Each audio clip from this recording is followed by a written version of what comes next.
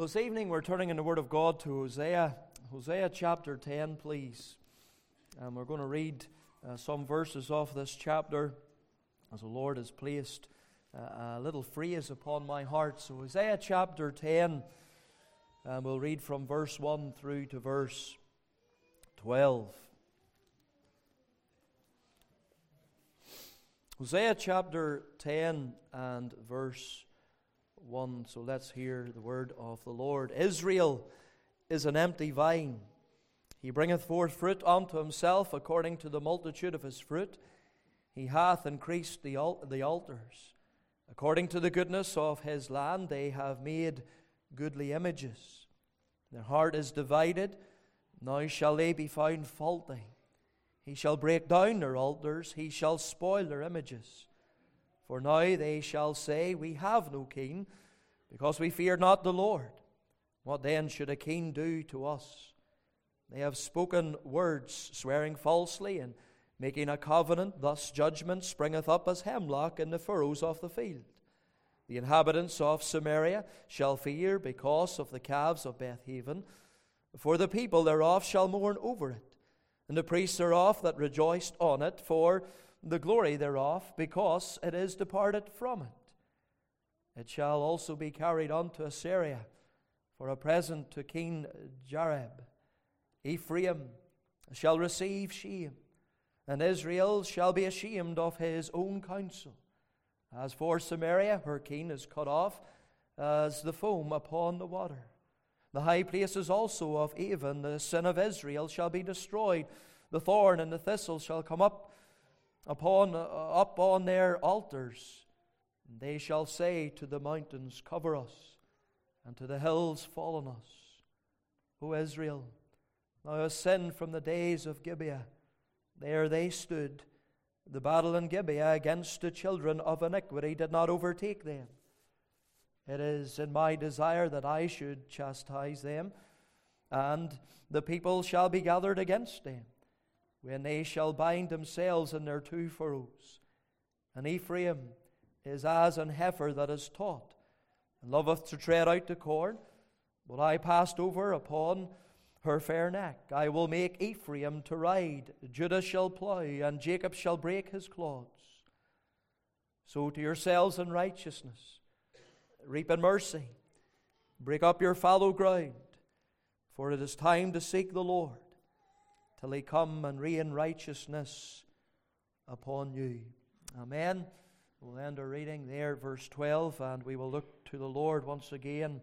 And let's join as God's people in prayer, praying earnestly that the Lord will take the word that he has given, and it will be an arrow into the heart and the soul of one who is not saved, whether here or online. Let's pray to that end. Father in heaven, we thank the Lord for the privilege again that has been ours to come together to worship thee, to sing songs of praise. Oh, what a blessed hymn that is. Now I belong to Jesus. Jesus belongs to me, not for the years of time alone, but for eternity. Saved and kept. What a blessed truth that is, Lord.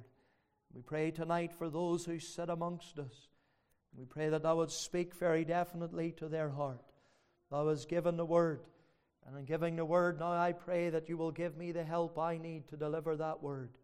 I ask, O God, that thou wilt cleanse me afresh in the precious blood. I confess to thee my unworthiness.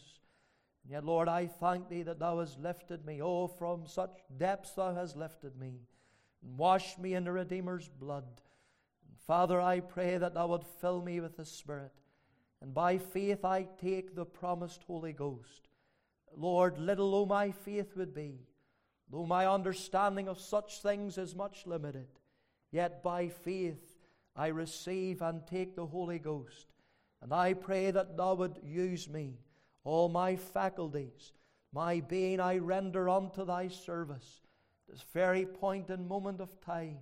And I pray that you will use me to speak to those who are gathered, who are not saved, from our children, from the youngest to the oldest, and all in between, that the word will come with great power, that thou will single them out, that there will be a real descending of the atmosphere and the sense of the nearness and the presence of an almighty God, that sinners will tremble and they will know that this word is for them.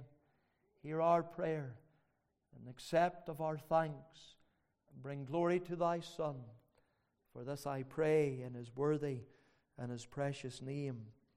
Amen. Now, one of the favorite games in our house is the old classic, What Time Is It, Mr. Fox or Mr. Wolf? And I'm sure that many of you know that game. Many of you have played that game. Little children, you know that game. The rules of it, it's quite simple. There's one player. He's called Mr. Fox, Mr. Wolf. He stands at one end of the room or the garden. And then there are players and they stand at the other. They call out to Mr. Fox, who has his back turned to them, "What time is it, Mr. Fox?" And he answers and responds with a time which they step out and they draw closer to him. Now, when Mr. Fox, he senses that the other players are near enough for him to reach out and grab, well then, when they ask what time is it, he answers with those words, "Dinner time," and well, the chasing begins. Now, I would suggest to you that the most frequently asked question across the world every day is this: what time is it? Either you ask someone or you ask that question in your own mind, what time is it? We are creatures of time. We speak of the past, the present, the future, yesterday, today, and tomorrow. Our lives and daily routines are governed by time. We wake up, and one of the first questions that comes into our minds is, what time is it?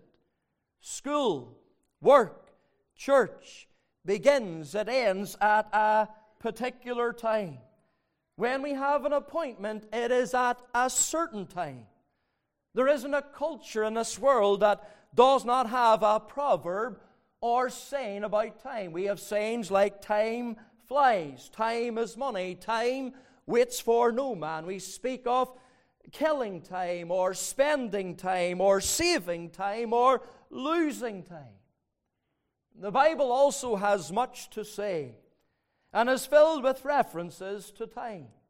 In fact, it's in the Bible that we find the origin of time, because we read in Genesis chapter 1, verse 1, "In the beginning, there's time, God created the heaven and the earth." It was then that the clock of time began to run. It was from that moment onwards the reality of past, present, and future came into being. And once man was created, he could speak of yesterday, today, and tomorrow. See, before that, there was only the timelessness of eternity in which the triune God existed in blessed harmony, Father, Son, and Holy Spirit. A truth that if we stop to consider timelessness, eternity, if we stop to consider where souls will be filled with the awe and the majesty of His being, that there is this one who is from everlasting. And child of God, you were before time upon His heart. I would encourage you this evening just to take a few moments and, as it were, extrapolate your mind back to the beginning of time and then beyond into the timeless eternity when God dwelt in that blessed harmony, Father, Son, and Holy Spirit, and you were upon His heart.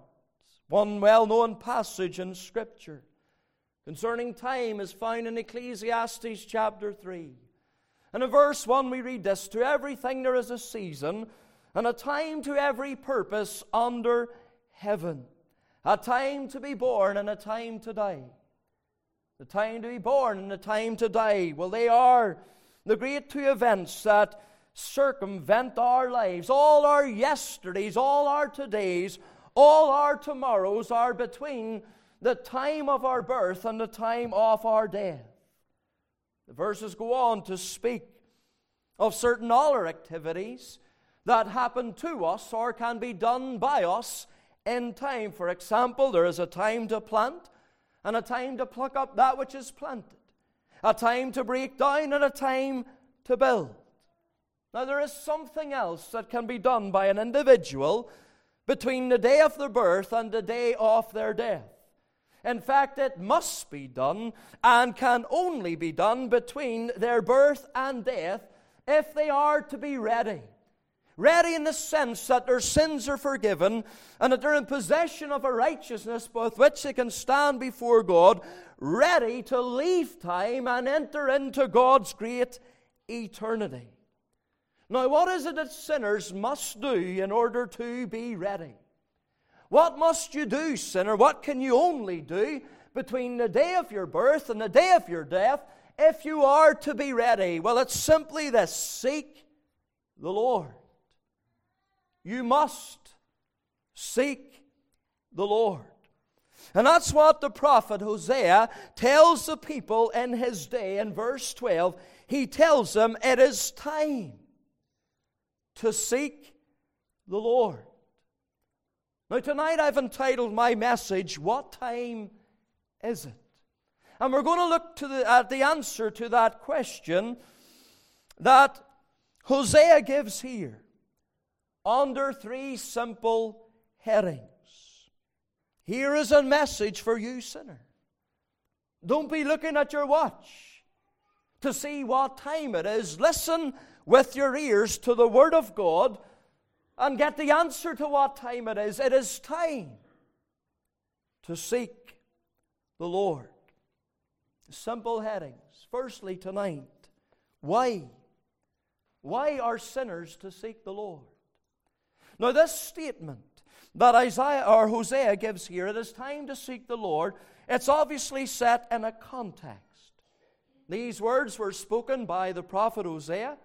There's very little known about that man. He was probably a native of the northern kingdom of Israel, since throughout the book he shows familiarity with the history, the circumstances, and the topography of that region. Although he addressed both the northern kingdom Israel and the southern kingdom Judah, he identified the king of Israel as our king.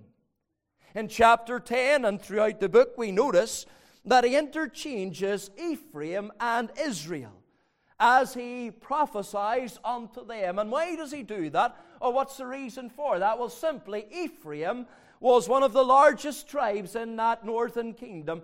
So that's how you understand that. When he's speaking of Ephraim, he's really addressing the kingdom, the northern kingdom of Israel. Now, he was sent to a people who had sinned against the Lord, and the evidence for that had filled the land. Israel's described there in verse 1. Look what it says: Israel is an empty vine. When Israel should have been bringing forth the sweet fruit of godliness and righteousness, being planted by the Lord and having every advantage to that end, there was nothing there that was pleasing to the Lord. Now, it wasn't that the kingdom was fruitless, because we go on to read, but he bringeth forth fruit unto himself. This wasn't a fruit that the Lord could delight in. Rather, it was corrupt and evil fruit, and it was in abundance, for the land was filled with altars and false gods and idols and images. People's hearts were divided. Verse 2, their heart is divided. They thought that if they kept or added just a little of God and mixed it in with all their sinful living, well, then they would be okay. But that was not the case. You see, Hosea, he came with a warning. He warned of the certainty of judgment for a people who live in such a manner. You see, the mighty power of the Assyrian kingdom, famed for its merciless brutality, was about to steamroll its way through that northern kingdom. Samaria, the most defended city, the capital of that kingdom, would fall. The king would also perish. The most defended man, with garrisons of soldiers round about him, he would be as the foam upon the water. They would not be able to put up any resistance. Thousands would die, and the rest would be taken away in captivity. So severe would be the cruelty of the Assyrians that in verse 8, Hosea says that those in that day would say to the mountains, cover us, and to the hills, fall on us. It is with this warning of judgment, certain impending judgment for continued sin, that Hosea came with this message: it is time to seek the Lord. They were in great danger because of their spiritual condition. That is why they needed to seek the Lord. The sinner, this chapter paints for us in a historical way why you too are to seek the Lord. You too can be described as an empty vine. God, by His providence, has planted you in rich, gospel, fertile ground. And you have many advantages that many people in this world do not have, and yet there is no fruit of righteousness or godliness in your life. The fruit of the Spirit is absent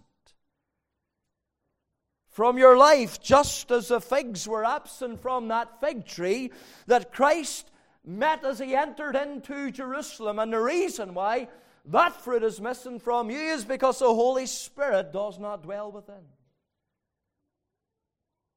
But like Israel, it's not that you're fruitless. Rather, the fruit of the works of the flesh are present. They're manifest. Oh, maybe the fruit of adultery or murder. It's not there as that fully matured fruit, but the seed of them is present in your corrupt and evil heart. The lust of the flesh. That's the seed of the fruit of adultery. Sectarian bigotry. That's the seed of murder. And while some things may not be there as fully matured fruit, there's other sins that are there, developed and developing. Uncleanness, strife, envy, drunkenness. They're all there. Those fruits are abundant in your life. Your life is filled with idols. The false gods of this world, you bow at the altars of gold and silver, and before the shrine of plenty and pleasure and popularity, and you think if you just keep enough of God, if you just keep on coming to church and fulfilling a weekly duty, that somehow you can keep on doing this and have a divided heart, a mixed heart, worship the gods of this world, and everything will be okay with you. But let me tell you, it won't. It won't. You're in danger. You're in danger because of your sin. You've transgressed the law of God, just as we all have, and yet you still persist. You're still impenitent, hard-hearted, even with the threat of judgment, God's judgment, upon you. You have not turned from your ways, just like Israel of old. Look at verse 9 in this chapter. You're just like Israel of old. O Israel, thou hast sinned from the days of Gibeah. There they stood. The battle in Gibeah against the children of iniquity did not overtake them. Now, what's that verse all about? Well, let me give you a summary. Because that account we find in Judges chapter 19 to chapter 21. And to summarize there were men of a city called Gibeah who belonged to the tribe of Benjamin. They grievously sinned, and they were severely judged for their sin. Now, that event was a witness of God's judgment against sin, and it was something that was lodged in the memory of the nation of Israel. They knew that God judged sin. And though Israel were not overtaken on that day, though many of Benjamin were, that event stood as a witness that God judges sin, and yet they persisted in their sin. That's like you. You've heard of the threat of judgment. We see judgment in this world with the things that are happening. And yet you are like Israel of old, and you persist. You continue on. Maybe the people of that day, they thought that judgment would not come, that they were not in danger, and they misinterpreted the long suffering of God. But it would come. Judgment would come. And history records for us that Israel did not seek the Lord, and the Assyrian Empire came in and steamrolled over that northern kingdom. Unsaved in the gathering tonight, you're under condemnation.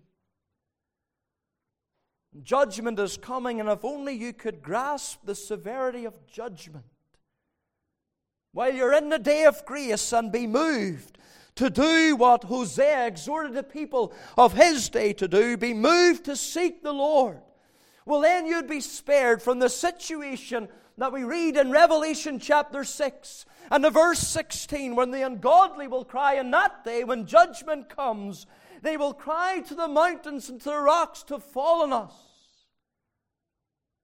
and to hide us from the face of him that sitteth upon the throne and from the wrath of the Lamb.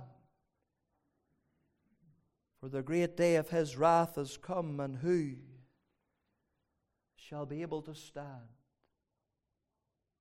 I want you to understand this evening, why there is severity in God's judgment. There is no cruelty in it. Did you get that? Why there is severity in God's judgment, there is no cruelty in it, for it is according to justice. And sinner, you will get exactly what you deserve. You will not be able to say to God, this is so cruel of you. How can you do this? You're a cruel God. You'll not be able to say it. Though it is severe, it is without cruelty, because it is according to His justice and His righteousness. And you sinner, if you will not seek the Lord, you will get exactly what you deserve. You are not to misinterpret God's forbearance and think that you are not in great eternal danger, for you are. And that's why you are to seek the Lord. But secondly, and this point is rather obvious, who are sinners to seek? Who are they to seek? Well, Hosea tells these people it is time to seek the Lord. The Lord is the one whom the sinner is to seek if they want deliverance from judgment and eternal ruin. Now, what is interesting in this portion is Hosea tells these people that not only would they be taken away captive, but so would their gods. Verses 5 and 6, they deal with that point. You see, Bethel, the house of God, that's the interpretation of it, had become Beth Haven. What does that mean? The house of vanities or idols. And the golden calves that were there are set up in Bethel, and we read about them. They give an outward glory. A glory which the people rejoiced in, and that for which they substituted the glory of God for. But those golden idols and calves would be carried away as a bounty to the king of Syria. And their images and their idols would be able to do nothing for them in the day of judgment, and therefore they were directed to seek the Lord. They weren't directed to seek the priesthood because it had become corrupted. They weren't directed to a particular grove or a place of worship. They weren't directed to go and seek out their own refuge and seek out their own inventions. They weren't told to go and seek some ritual or ceremony. They were told to seek the Lord, a divine person. And that's what I say to you tonight. That's the one you are to seek. Turn to Amos. Amos, please. Chapter 5, and Amos was a prophet whose ministry overlapped a little with Hosea in the northern kingdom of Israel.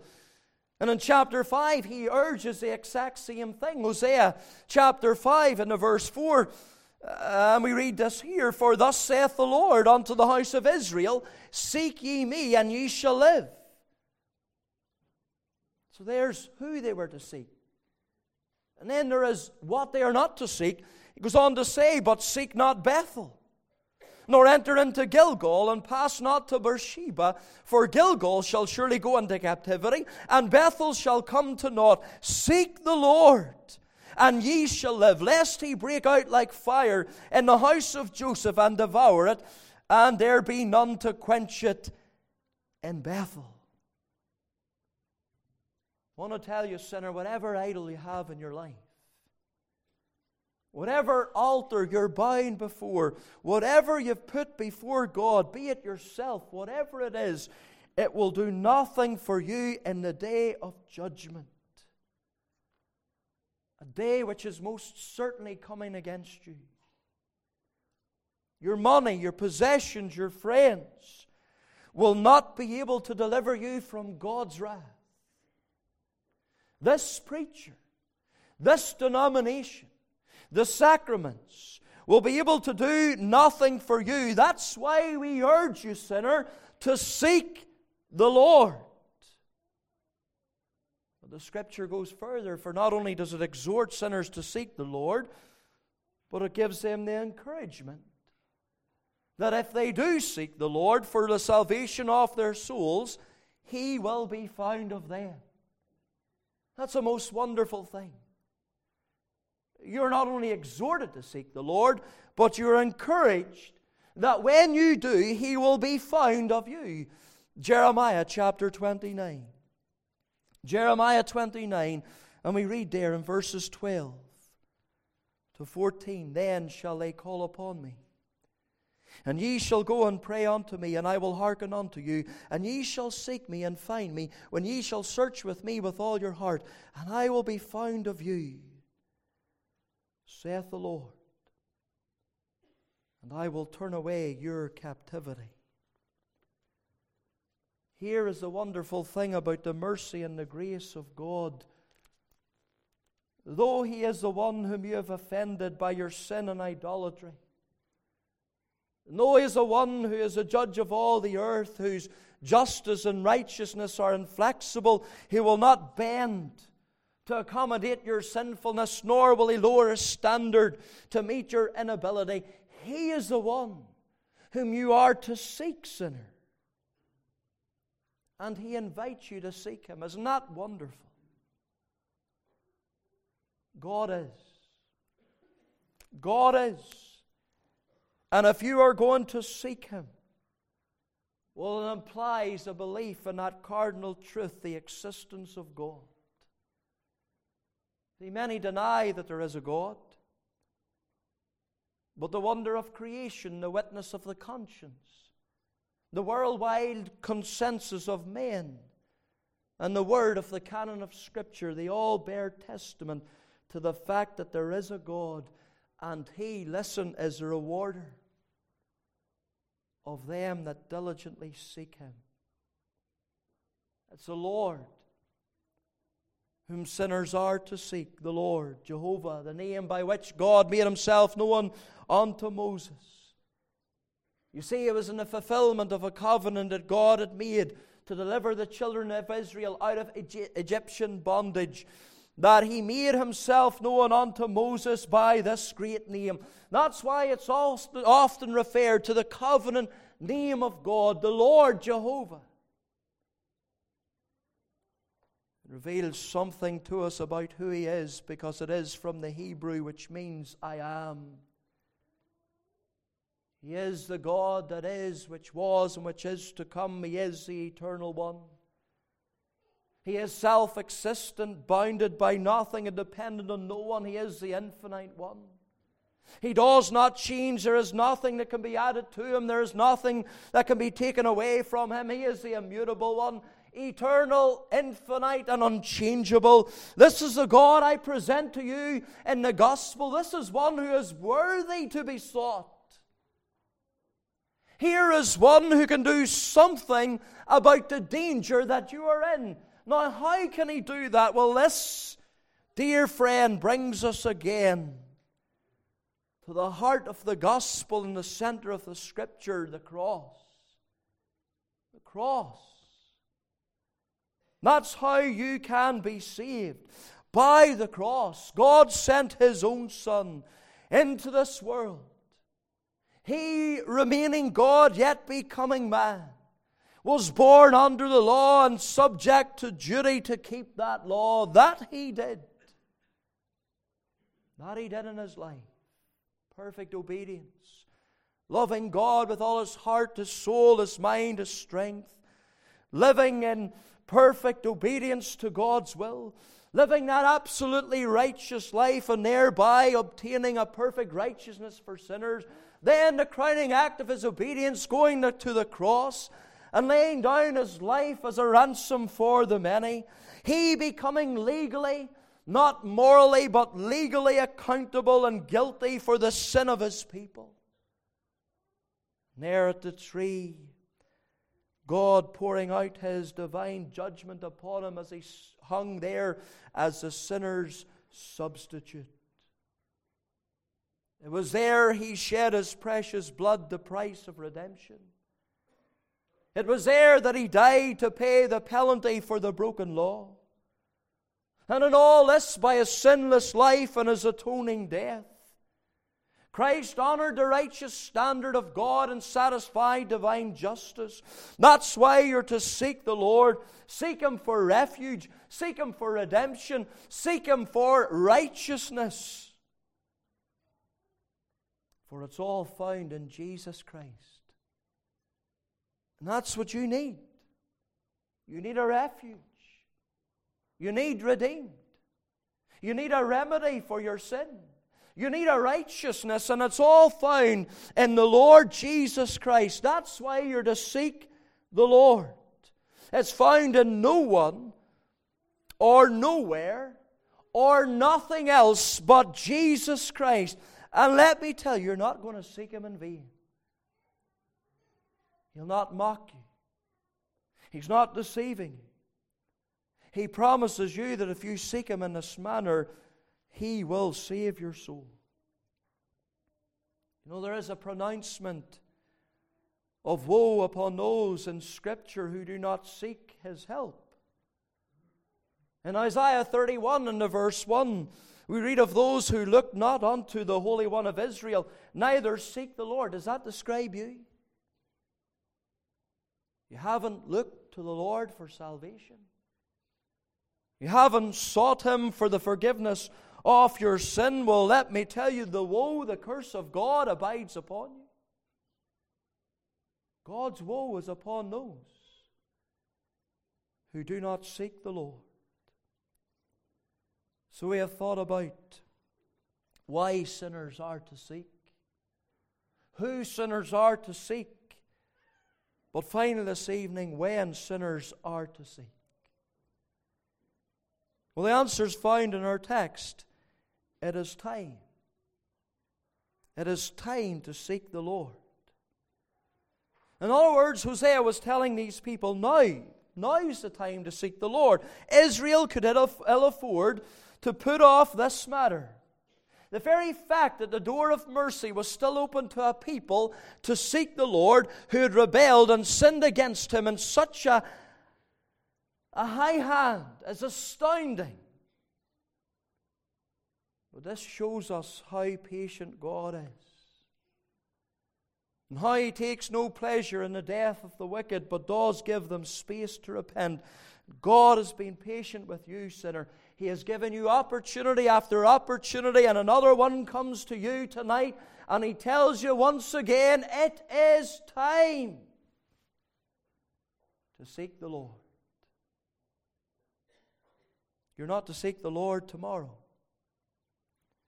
You're not to seek the Lord next week, next year. You're not to seek the Lord at the end of your days.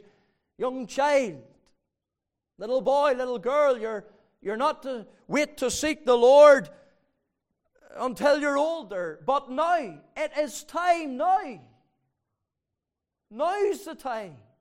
This night, this moment, while you have opportunity, not boasting yourself of tomorrow, because there's none of us know what a day brings forth. We're told in Isaiah, we read it, 55 verse 6, seek ye the Lord while He may be found.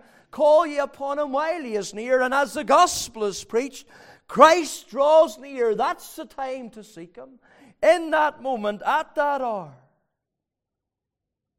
Don't say to yourself, I'll seek the Lord in another time. Another time when it suits me better. At another time when I'm really in need. When I'm at death's door. Don't be like the man in Scripture who spoke of the convenient season that never came. My dear friend, you're in need now. That's why you need to seek the Lord now. The wrath of God, the curse of God, the woe of God is upon you now. George Root, he wrote the words of the hymn, "What do you hope, dear sinner, to gain by a further delay? There's no one to save you but Jesus. There's no other way but His way." I read this morning in my devotional some words by George Swinnock the Puritan. And this is what he said: "All the while you delay, God is more provoked. The wicked one more encouraged. Your heart more hardened, your debt more increased, your soul more endangered, having a day more to repent of and a day less to repent in." Lord Jesus walked among His own people. They heard Him, they saw Him, they knew Him. But they did not receive Him. And He warned them in John 7:33 to 34. He said that there would come a time when He would be no longer with them or among them, that He would go again to His Father that sent Him, that He would leave them, and then it would be too late. He said, "Ye shall seek me, and shall not find me. And where I am, thither you cannot come."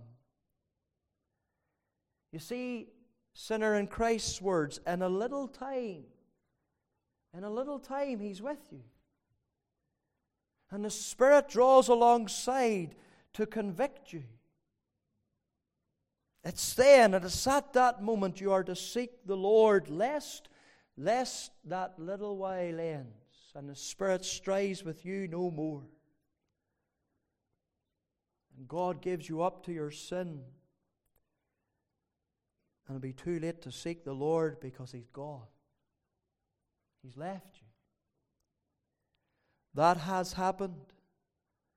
That does happen. That could happen. Even in this service tonight.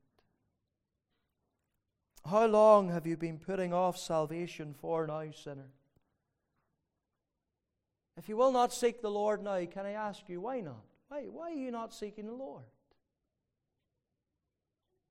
And then can I ask you, when then will you seek the Lord? If not now, when? God has promised forgiveness to your repentance, but He has not promised tomorrow for you to repent. He's given you now. It's time to seek the Lord. It is time. Procrastination, the thief of time, is one of the devil's greatest weapons to defraud the sinner of eternal life. The habit of putting off. You saying it's not time, and God saying you it is time. The habit of putting off. It's fatal. It is fatal to your spiritual well-being. Behold, now is the accepted time. Now is the day of salvation. Turn as I close, please, to Deuteronomy chapter 4. Deuteronomy chapter 4, wonderful words. Great words of encouragement to you tonight, sinner. Troubled, halting, lingering. Deuteronomy chapter 4 and verse 29. Look what it says there.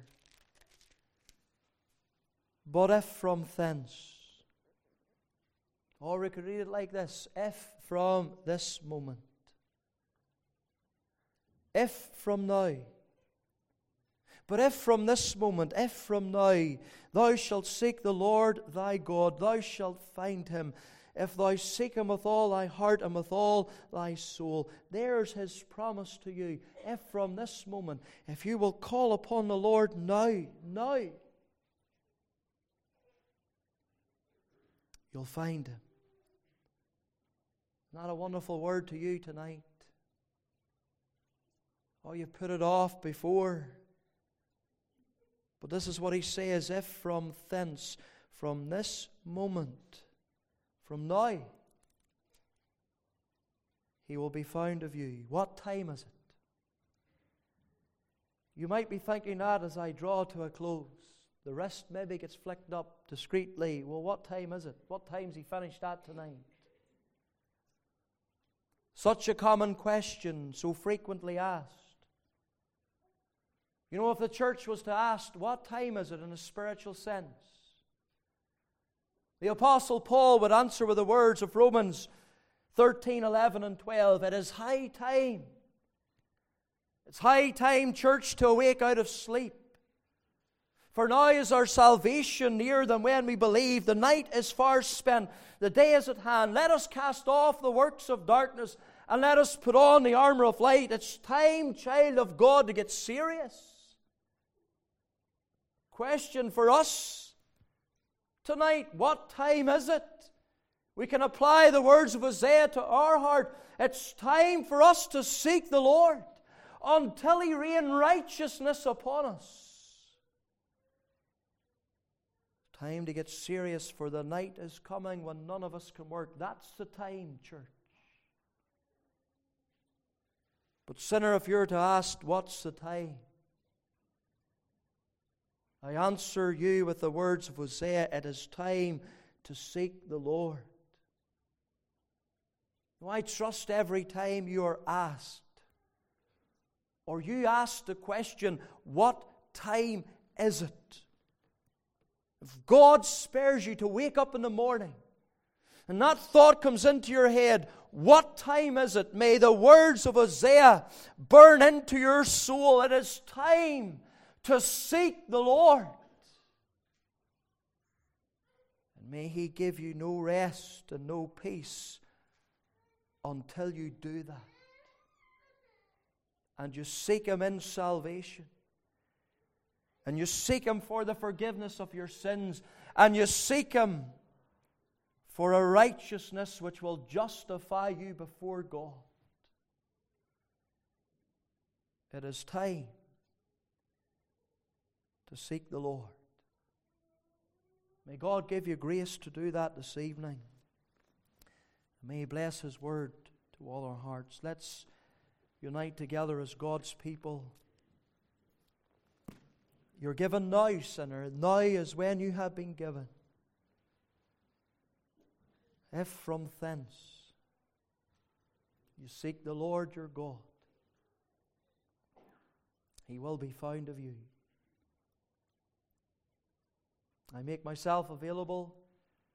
You come and speak to me, young and old. You want to settle the matter now. God's not mocking you tonight. He would never do that. Not a God who would deceive you. But He will be found of you if you seek Him with all your heart. Let's pray. Father in heaven, we pray, Lord, in the simplicity of the Word, that it would speak to the hearts of young and old, boys and girls who maybe don't even know how to tell the time. But Lord, this night they're aware that it's time. It is a time for them now to call upon the Lord Jesus to forgive them of their sin. Lord, there's others here. And the clock of time has gone round many a time for them. Days and months and years and decades have passed, and they have kept putting it off. Lord, burn this truth upon their soul. It is time to seek the Lord. Give them grace to do that. Bring them round to the inquiry room. bring him to the foot of the cross. Father, bless the word as it's gone forth. Pray, O God, that thou will be glorified even in the salvation of the lost. Pray, O God, that you will bring sinners unto yourself, those for whom Christ has died. Lord, we pray that none would put it off. Deal with hearts. Salvation is of the Lord. Now may the grace of the Lord Jesus, and the love of God, and the fellowship of the Spirit be the portion of us, thy people, this night forevermore, and every day that the sun will rise and set, until the day break, the eternal day, and the shadows of this life they flee away. Hear prayer, glorify thy Son. For I ask this in his precious and his worthy name. Amen.